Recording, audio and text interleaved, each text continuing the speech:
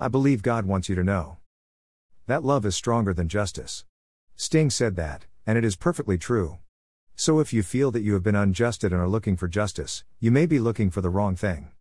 What would happen if you sought love instead? And what would happen if you gave love instead of seeking it? This might require a bit of forgiveness. Yet if you start with yourself, if you begin by forgiving yourself for all the things you may have done that were not okay with another, you will find it much easier to forgive another for what was done that is not okay with you. It's just a thought.